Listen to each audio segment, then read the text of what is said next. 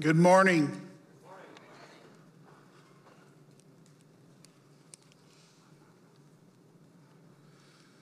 Okay, so we've been in Ephesians chapter 4. We're going there again today.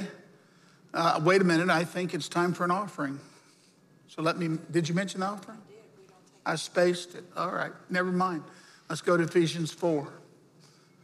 She's talking to you and I'm in my own head, talking to myself.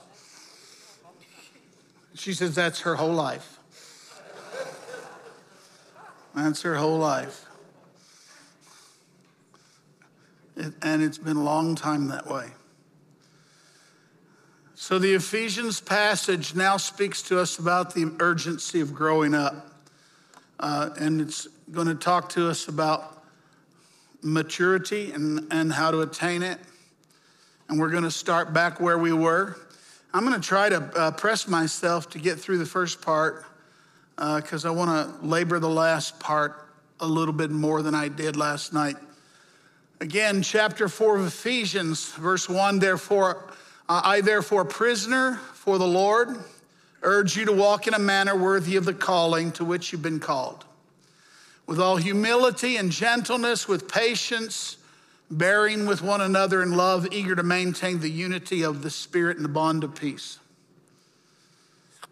Never in my life has there been a time when the unity of the Spirit is more challenged than it is right now today. Never in my life have I been in a time where just simple unity was challenged more than it is today. Never have I seen a time like this where even agreeing on linguistic categories is difficult. And probably I'm too much of an egghead. I read too many things and go after too many things, but definitions of many words are very mobile right now. And understandings of categories is very different. I've said for a long time that whoever in a discussion controls the categories of the discussion will win the discussion. This goes back most vividly in our culture to the language of pro-life and pro-choice. Those linguistic categories concerning the termination of pregnancies have illustrated for us that if you can win the category, you have it. And that's been unfolding for a long time. But this kind of issue has always been present, but it especially goes back to the 1960s and its generation in French philosophy. And we are experiencing how that's working out now. One of the things that you should understand is that the thinkers of today are controlling the narratives of the next generation. The thinkers of today are actually controlling the narrative way people see life in the next generation. This will always be true. And this is why people who are very patient with sowing their truth into a generation, if they're patient, they know in the long run they'll win. We were seeing this a generation ago, and I'm speaking in the terms of like 40 years. We were being warned, don't lose education, don't lose education, don't lose education. Education has been very, very strongly affected and in many ways taken over by thought forms that are very anti-Christian. This is just the truth. This has happened. And the reality is that now when I say stuff like that, it's difficult because people get all stressed out because there's a lot of people that are in the system. You can be in the system and the system is still messed up. As we all know, because we've all done stuff like that, whether we know it or not. We're being made to look at it. Anyway, I'm going to get bogged down. Here it is. Maintain the unity of the Spirit and the bond of peace. One body, one Spirit. You were called in the one hope that belongs to your call. One Lord, one faith, one baptism, one God and Father of all, who is over all and through all and in all. Paul is an illustration of what I'm telling you about. Paul is one of the few thinkers whose writings dominate Western civilization and have dominated Western civilization. Very much of Western civilization is built on the theological and practical categories that were made, that were riven into culture by this man. Now remember, he was a nobody in a lot of places, and he was ministering to a tiny minority. And yet the words that he sowed into them ultimately rose and rose and rose. And like you and I fail to realize that the Christian worldview of the West has been the dominant worldview for 1,000 years. And though it's been chipped away at, it has been so. It's very much being chipped away at. If you hear the language called deconstructionism that I refer to, deconstructionism is partly the task of challenging categorical truth. For example, male and female. And so this is what's happening. People are deconstructing their faith. People are deconstructing their history. People are deconstructing, even in the STEM studies of universities, this deconstructionism is coming in and challenging categories. Are you guys following me? Do you understand this? You say, well, Pastor, why do you do this? Because I care about, if you want to, I'm obsessed with understanding, knowing, and living the truth. And I'm obsessed with sowing truth in. I'm also very willing to challenge my own assumptions, and I have done so and have found myself challenged. But in very massive numbers, young people are challenging their faith primarily because the culture has rejected the organizing categories that have held sway in the West for more than 1,000 years, thousands of years. And this is the reality. This is why, if you want to know who the protesters are, they're mostly angry young people. And frankly, mostly white, angry young people. And I'm not saying don't listen to them. I'm saying understand what's going on. Okay. Now Paul's going for unity. He's not going for unity with the culture. He's going for unity in the community of faith. And Paul has challenged the categories himself. Specifically, the category he's challenged is Jew and Gentile. And he has maintained that by the Holy Spirit, God has reorganized humanity as one new man that transcends those barriers. Right now, you're living in a time in which identity is the core issue of understanding life. Everywhere you go with Christians, the message is always, it's identity, identity, identity. But in the Christian community, it's always, who am I in Christ? In the culture, it's who am I in a variety of both mutable and immutable characteristics. And it's getting identity that differentiates, and it's the insistence on equality within those identities. In the Christian realm, our call is for dignity, honor, and blessing in Christ. And guess what? Because we're in Christ, we want to extend that honor to all people. You want the basis for destroying racism among us? It's the one new man in Christ. It's the being in Christ. It's the category of knowing God through Jesus Christ. But listen, it is also an exclusive category because we do say it's through Jesus that we know God. It's through Jesus that we gain our identity. And don't be mistaken, that itself is offensive to many people who say that's too exclusive. So understand what is going on. But Paul, as a prisoner, is urging the tiny little group of people that he has influence over to find their identity and their unity in Christ Jesus and in the Holy Spirit.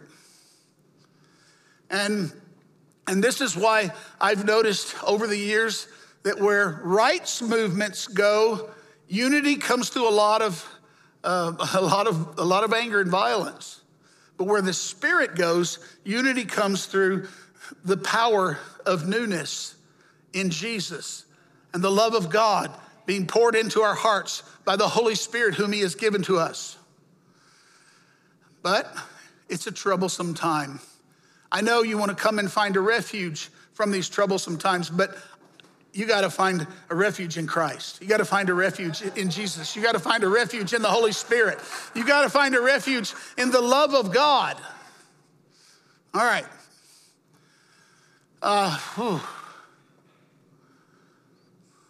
And we have the very difficult problem that cultural expressions of Christianity have failed to extend dignity and honor to others. So that is a really big problem that gives cause for. I was thinking over these things. I remember I'm not going to make it, am I? I remember it's when I first started noticing a shift. It went like this.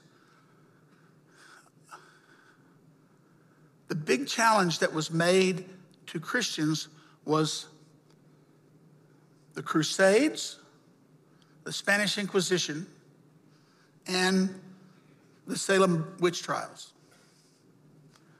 And so what would be said is nobody should believe in Christians because the followers of Christ did those evil things. And I remembered when it was said, and I can remember listening to it and thinking, this is kind of different. In those days, by the way, there was revivals on almost every college campus. Christian institutions were flourishing. Christian ministries had institutional expressions in orphanages, in camps, in all kinds of ancillary institutional expressions that filled the culture.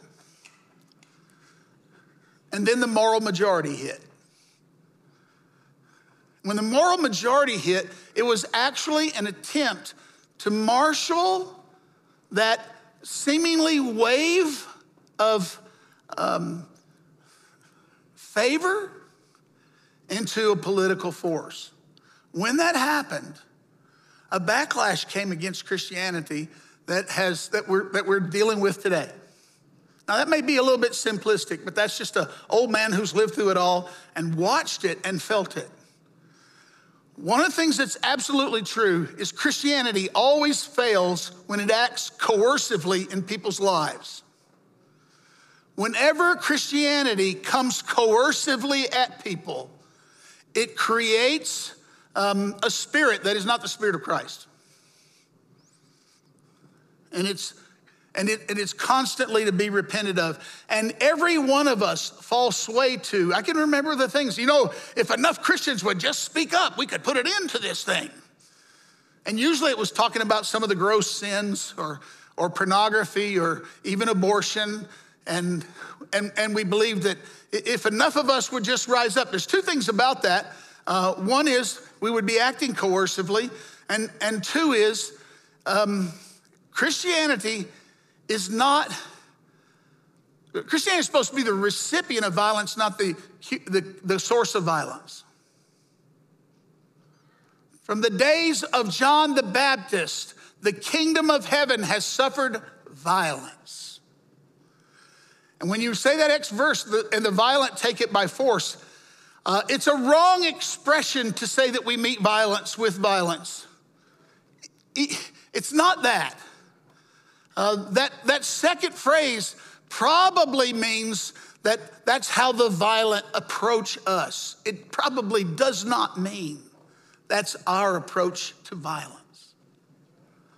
And I know the last part is spiritualized. Okay, it happened. I went off on things that are just burning inside of me. So let's go on to where we are today, all right? But grace was given to each one of us.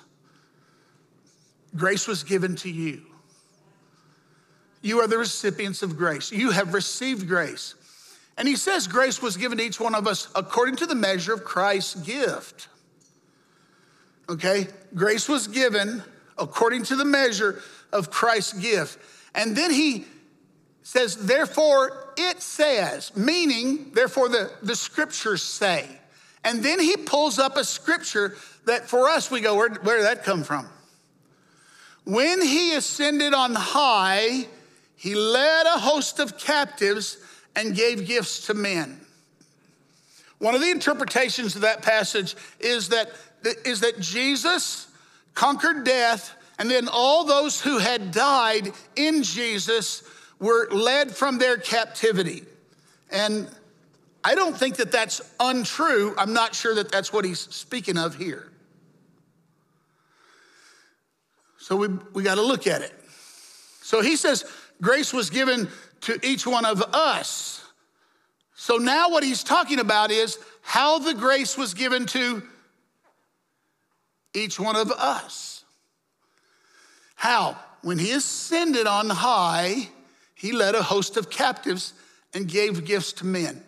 So now, how do you understand the ascension of Jesus? He died. He went to the grave. He rose from the grave and he ascended. Oh, by the way, it wasn't until he ascended that he actually poured out the Holy Spirit in a way that changed what God was doing in the world. That's why I said, wait until Jerusalem until you're baptized in the Holy Spirit. So there was something really important about his ascension. It goes like this. What did he ascend to? He ascended to the throne of God, the right hand of the throne of God. What happens when a king ascends? He gives his power. Now, in saying that he ascended, what does it mean? But that he had also descended to the lower regions, the earth. He who descended is the one who also ascended far above all the heavens that he might fill all things. I'm going to suggest to you that it's quite possible that in saying descended in this passage, he's not actually speaking of the same thing as we mean when we say he descended into Hades. But rather, quite possibly simply speaking of when he descended as the incarnate Son of God coming to the lower regions, the earth. I didn't make this quite as clear last night as how I'm going to say it. And I'm handing this to you because, listen, this is a very difficult piece of scripture. What I'm going to tell you out of this piece of scripture, I'm 100% sure is true. My interpretation of this particular piece, I have some hesitation about. And frankly, don't listen to teachers that are cocksure about everything they say. Just don't do it. One of the difficulties of being in a free church is private interpretation. If you're in the high churches, then those high churches are ruled by creedal historical documents. But in the free churches, we open, read, study, and interpret the scriptures as the Spirit leads us with the full understanding that the Bible says no scripture is of private interpretation. Which is why at the end of the sermon last night, I'll begin to give you this here. People who have novel interpretations of scripture probably made them up. And frankly, probably haven't had an idea that hasn't been had by somebody somewhere already. There's been a very long debate about understanding the scriptures that's gone on for 2,000 years. And oh, by the way, the Jews were doing it before that. So it's good to understand that you're not the end all, and I'm telling you that I'm not the end all. Got it? Anybody got it? There you go. All right, this passage. When he ascended on high, he led a host of captives. Where's that come from? And he gave gifts to men. So, okay, get the setting. Grace was giving. When was it given? When he ascended. What does that mean? The measure of Christ's gift being given to you. And he quotes this text. Where does it come from? Psalm 68. The chariots of God are twice 10,000 upon thousands, which is sort of the same text that's being used in Revelation when it speaks of a 200 million man army. That's really the interpretation of this kind of an amount. Thousands upon thousands. And it's a way of saying probably you don't even know how many. It's not a finite amount. It's an unknown amount to us. The Lord is among them. Sinai is now in the sanctuary. So there's Sinai in this text. You know what Sinai is, right? Where the law was given. And then the text says, you ascended on high, leading a host of captives in your train and receiving gifts among men. And then it says, even among the rebellious, that the Lord may dwell there. Blessed be the Lord who daily bears us up. God is our salvation, Selah. This text is probably talking about Moses. Hence the reference to Sinai. Hence the reference to ascended on high. He went up on Sinai. Hence the reference to leading a host of captives in his train. Who was he leading? The captives of Egypt that had come out of the wilderness and come out into their freedom. And receiving gifts among men. What did he receive? He received the gift of Torah. And he came down among who? Among rebellious ones who made a golden calf. That the Lord God may dwell there. So probably a reference to Moses. Now, what Paul seems to be doing is grabbing that reference to Moses, as the scriptures often tell us, Jesus is now the new Moses. But Jesus ascends on high, not on Sinai, but on high to the throne of God. And Jesus receives not Torah, but he receives the authority to release Holy Spirit upon us all. Okay? So creating a new thing. Here's the interpretation. So descending and ascending, this is the interaction of heaven and earth, which is what Jesus came to heal the breach between heaven and earth. And not only to heal the breach between humanity and God and humanity, but to heal the breach of heaven and earth. So Moses, after the Exodus, went up to Sinai, came down with the law. Jesus made an exodus from death and went up to the throne and came down by the Spirit. That's what I'm telling you is being said here. It makes sense of grace being given to each of us according to the measure of Christ's gift. Got it? Because Paul is pressing. What's he pressing? Their unity in the Holy Spirit. But what's he about to do? He's about to manifest a diversity in their unity. Because unity in the Bible is not uniformity. Unity in the Bible is not sameness. Unity in the Bible is oneness without sameness. And this is why, and the two shall become one, male and female. Not sameness, but a oneness that is created by their difference. All right. Again, do you see the categorical imperatives of Scripture and how they find themselves at odds with the categorical imperatives of what's going on in humanity right now?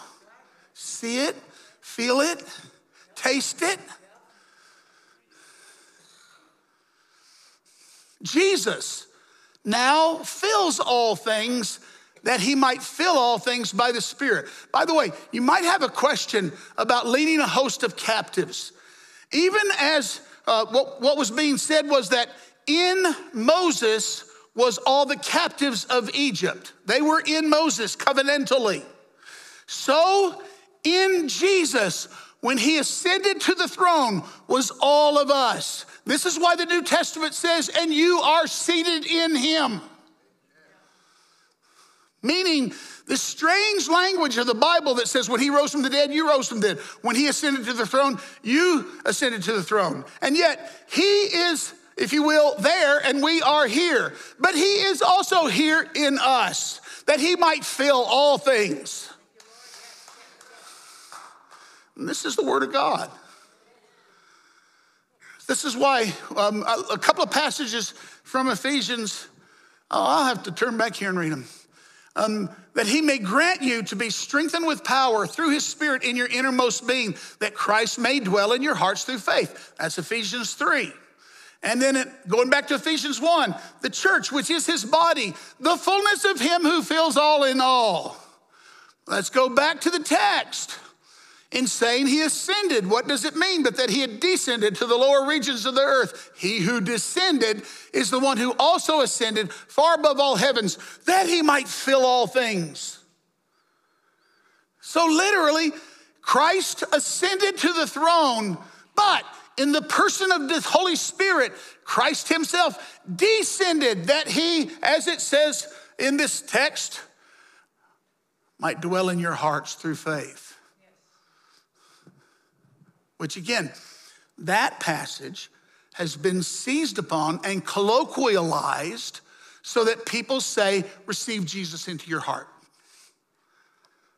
There's a source for why that language is there. We don't often make the connections to the language. Okay, are y'all confused or are y'all with me? Okay. I get accused all the time of being not able to be understood. And my intention on this is that even if you don't understand, I intend to carry you higher with me until you are swallowed up in the understanding. I want you to strain like Paul did to apprehend that for which you've been apprehended. Yes, there are simple understandings, but I'm telling you, Paul wasn't given them. If any of you really want the most simple teaching, you'll have a hard time reading Paul. As I have a hard time every time I open him. Now, he gave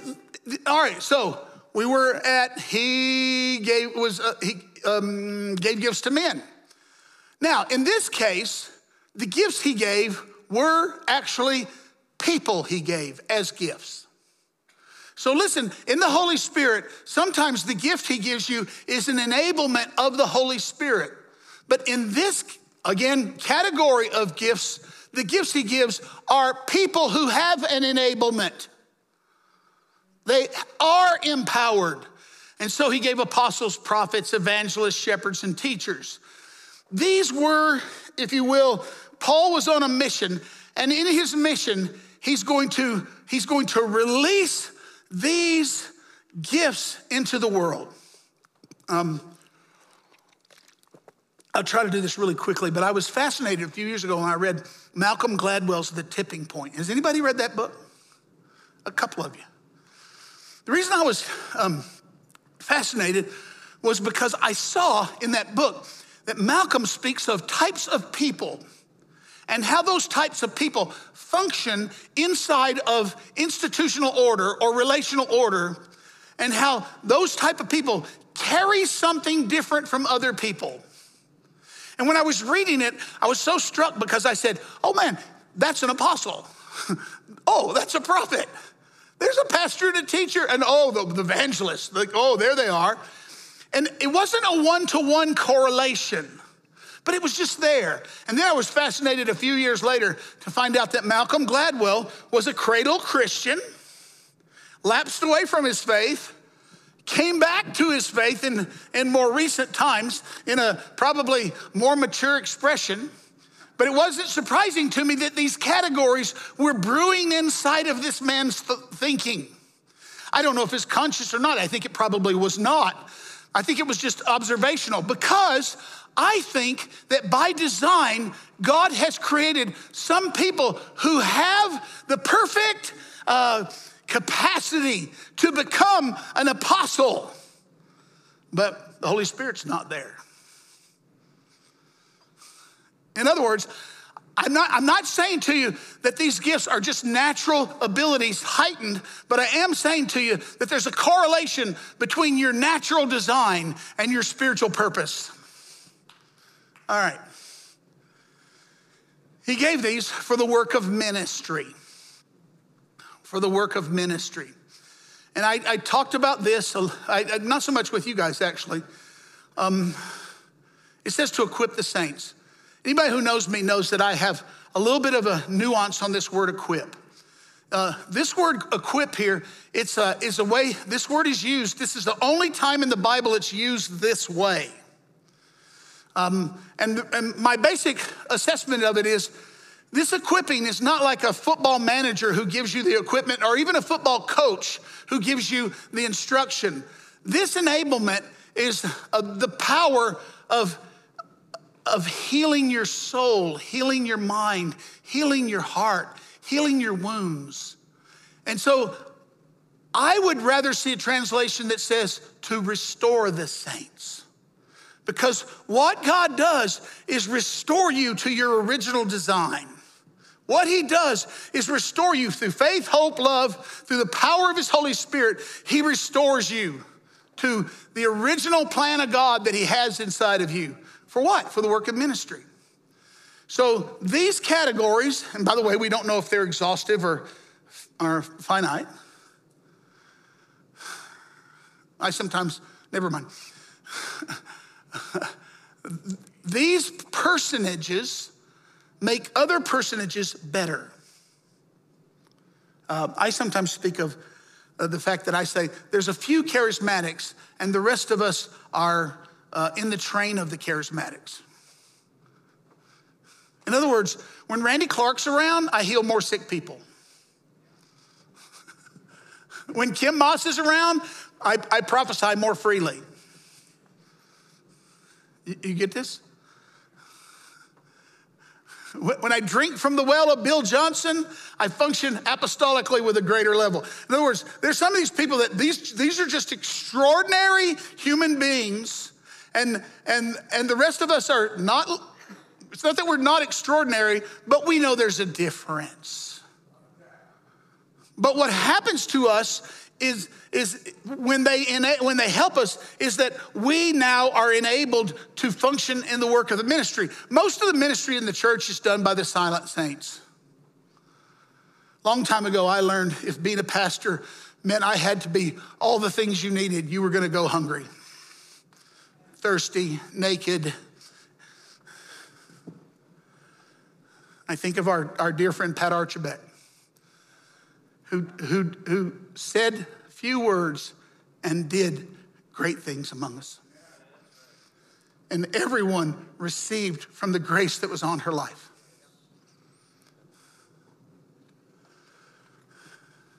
Hallelujah. She's one of the equipped saints for the work of the ministry, for the building up of the body, for us to attain the unity of faith, and for us to get to the knowledge of God, of the Son of God. He wants us to come to mature manhood. Again, categories. Even to use mature manhood as a category has become offensive.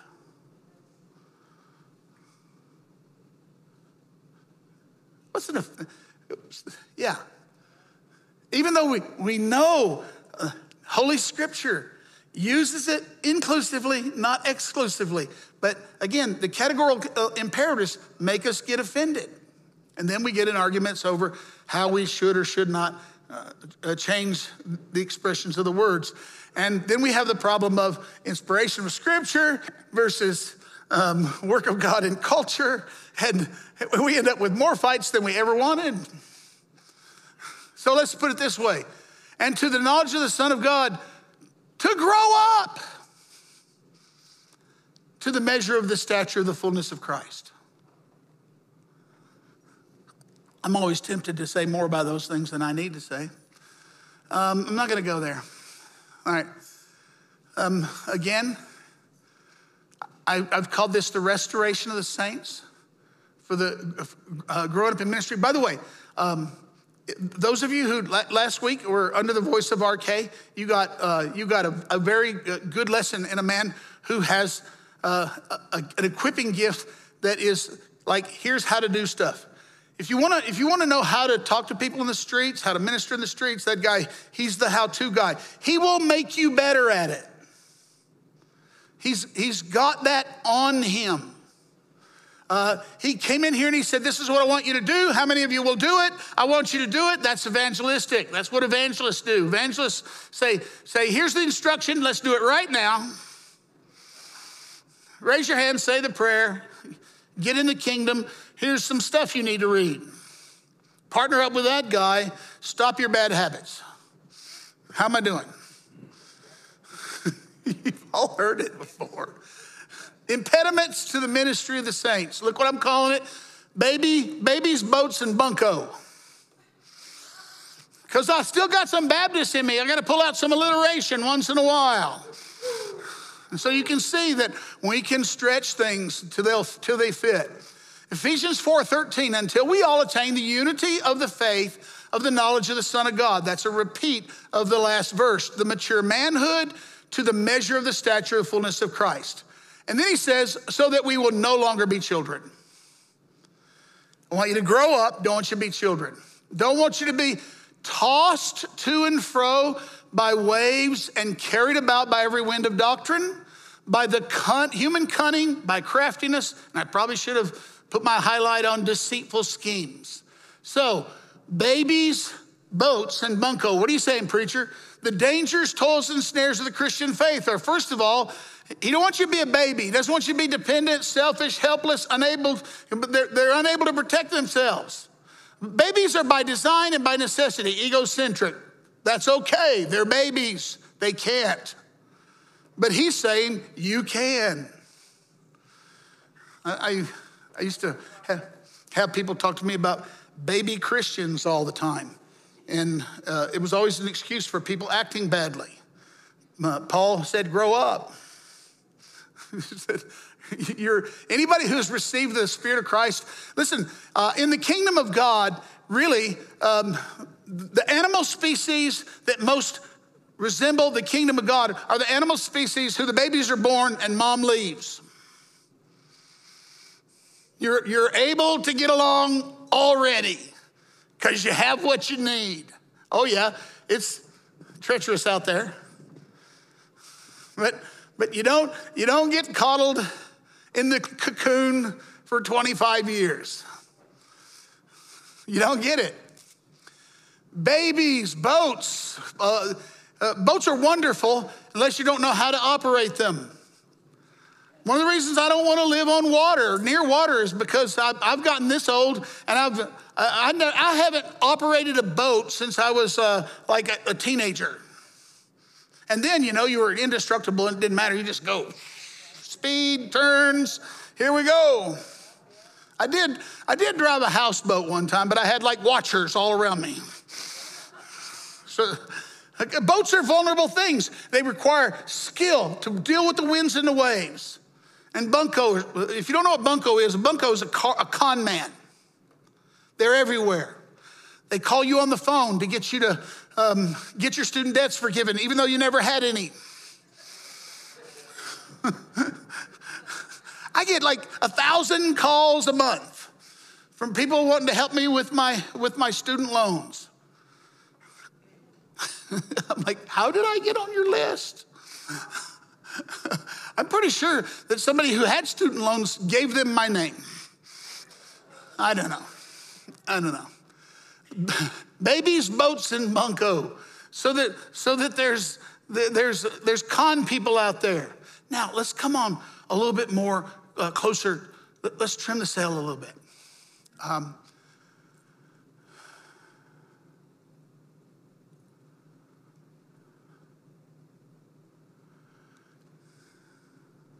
One of the things that the internet has done is given a lot of people voice.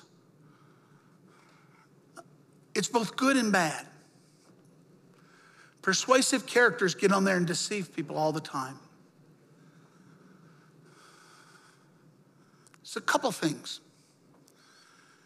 First, just about living in Jesus.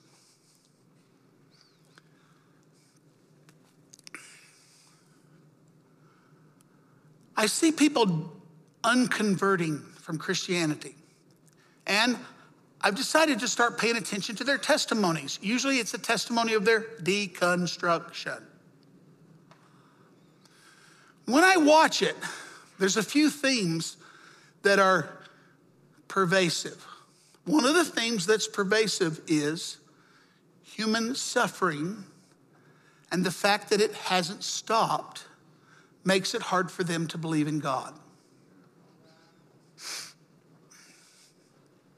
When I see that, I'm fascinated. I'm like, you didn't know about human suffering did you just discover human suffering? You know, I'm always fascinated about it. And usually what it means is in some stark way, human suffering was put right in front of them. And how can a good God? Now, then they go, I lost my faith. The first thing I know is, I know is whatever their faith was, it's not the faith I'm preaching. So when Jesus came into my life, he came in with such a stunning force. Then these problems were presented to me. And here's how I've always approached these problems that I don't have all the answers to. The force of the problems has never superseded the force of his effect on my soul. In other words, he saved me with such a arresting force that I look at the problem, and the force of the problem is not greater than his work in me. Yeah. So I often say, did you get your faith from looking at the world, or did you get your faith from the experience of Jesus Christ? Because you see, my faith was never rooted on those things. Now, it was rooted in evil, but here's what I came to understand. The reason Jesus came into the world was to deal with the problem of evil. I'll even go further. One of the realities about the disruption that's going on right now in our own country is, I would say, the hand of God is on it. Dealing in righteous judgment. Because righteous judgment, setting things right always involves righteous judgment. Have you ever been a parent?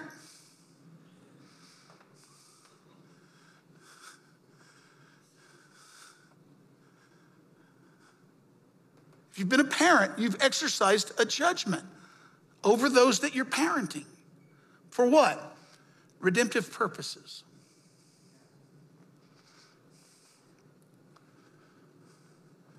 Jesus is what God has done about the problems of the world. And yes, the world is going to shake while the judgments of God are being worked out in history. And he's very patient. And the Bible is very clear on that. And sometimes you and I cannot see a one-for-one correlation between the judgment that's out there and the problem that's being remedied. Guess what? Your children couldn't see it when you disciplined them either.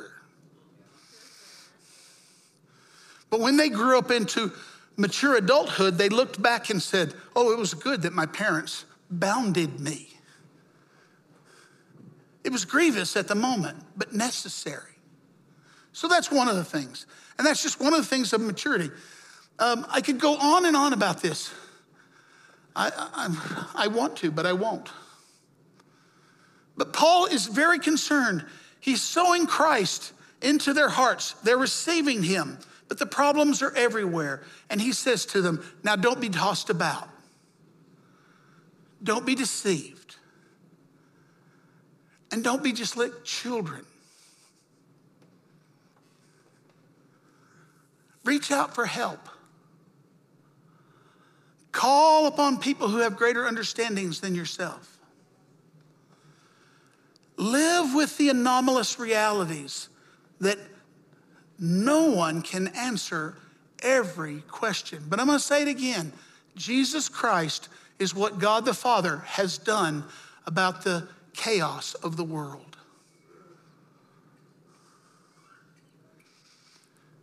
You do realize that the only way for God to put an end to all the pain in the world is by coercively acting in history to force everyone and everything to do the right thing.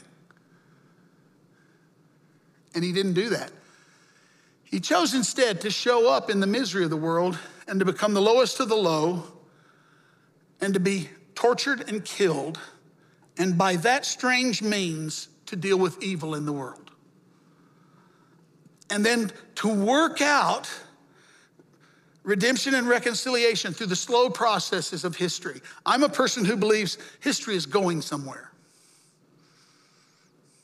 I actually am a progressive in the sense that I believe it's progressing toward the full manifestation of the kingdom of God, to the fullness of the measure of the stature of Christ, that he fills all things.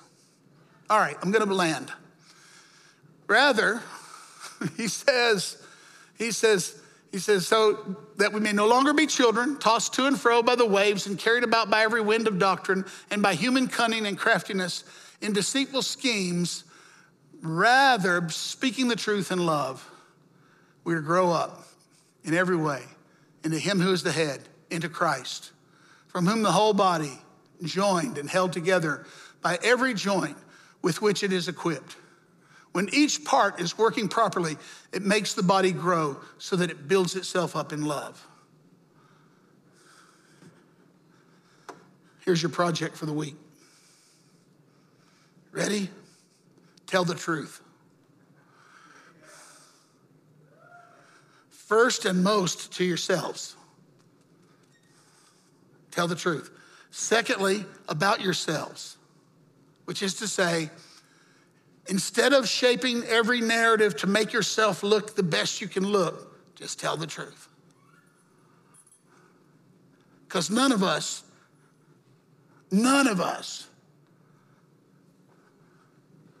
is as lovely as we want to think. Tell the truth. And then speak the truth to one another in love so that we can grow up into the head, which is Christ. Amen? To be continued next week we're going to do something. Next week we're going to begin to talk about how in a practical way the apostle is shaping his audience. His audience are Gentiles. One of the good things about what's going on recently is the ability to re-see the stories that are in the Bible. You read the story in the Bible and you say, who am I? We who are Christians read the story of the Bible and we tend to see ourselves as the host at the table instead of the guest. Because in the world, Gentiles have become the majority audience, certainly vastly over Jews, right? But know this, Paul was speaking to a Gentile audience and they were the guest. The host had been the Jewish family. And he's inviting the Gentiles to come to table. In other words, he's inviting the Gentiles to reshape their lives. And it's a hard thing. I think that we're at a time where we're being challenged to reshape our lives again. And it will help us to not be so, what's called ethnocentric, making everything conform to us, but rather to realize we're the guest. We're the guest. And so next week, when I begin to unpack some of the ways that Paul started giving moral instruction to the Gentiles, it's interesting, and it'll be fun working it out. Because we're gonna look at what Paul has to say about telling the truth and about relationships. So here we go. Let's come to the table. Are you ready? If you don't have the Lord's Supper elements, would you raise your hand? We'll bring them to you. We're gonna receive.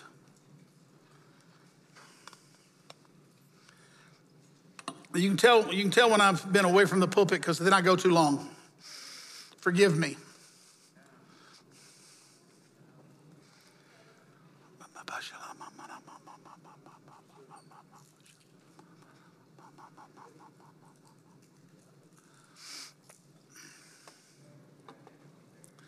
I bring myself to remember the true host of the table is Jesus. He's the one that invites us to table. He's the one that is the bread of life. He's the one that we are to receive. He's the one that we are invited to come to him. He invites us. We are his. Lord, I want to thank you that you bore in your body our sins on the tree and all of our infirmities, and we are healed by receiving you, and we give thanks. Amen.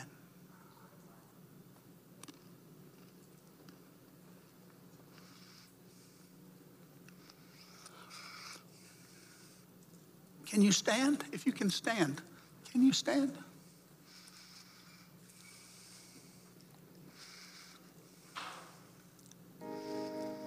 I want you, as you come to the cup, I want you to be fully in receiving mode.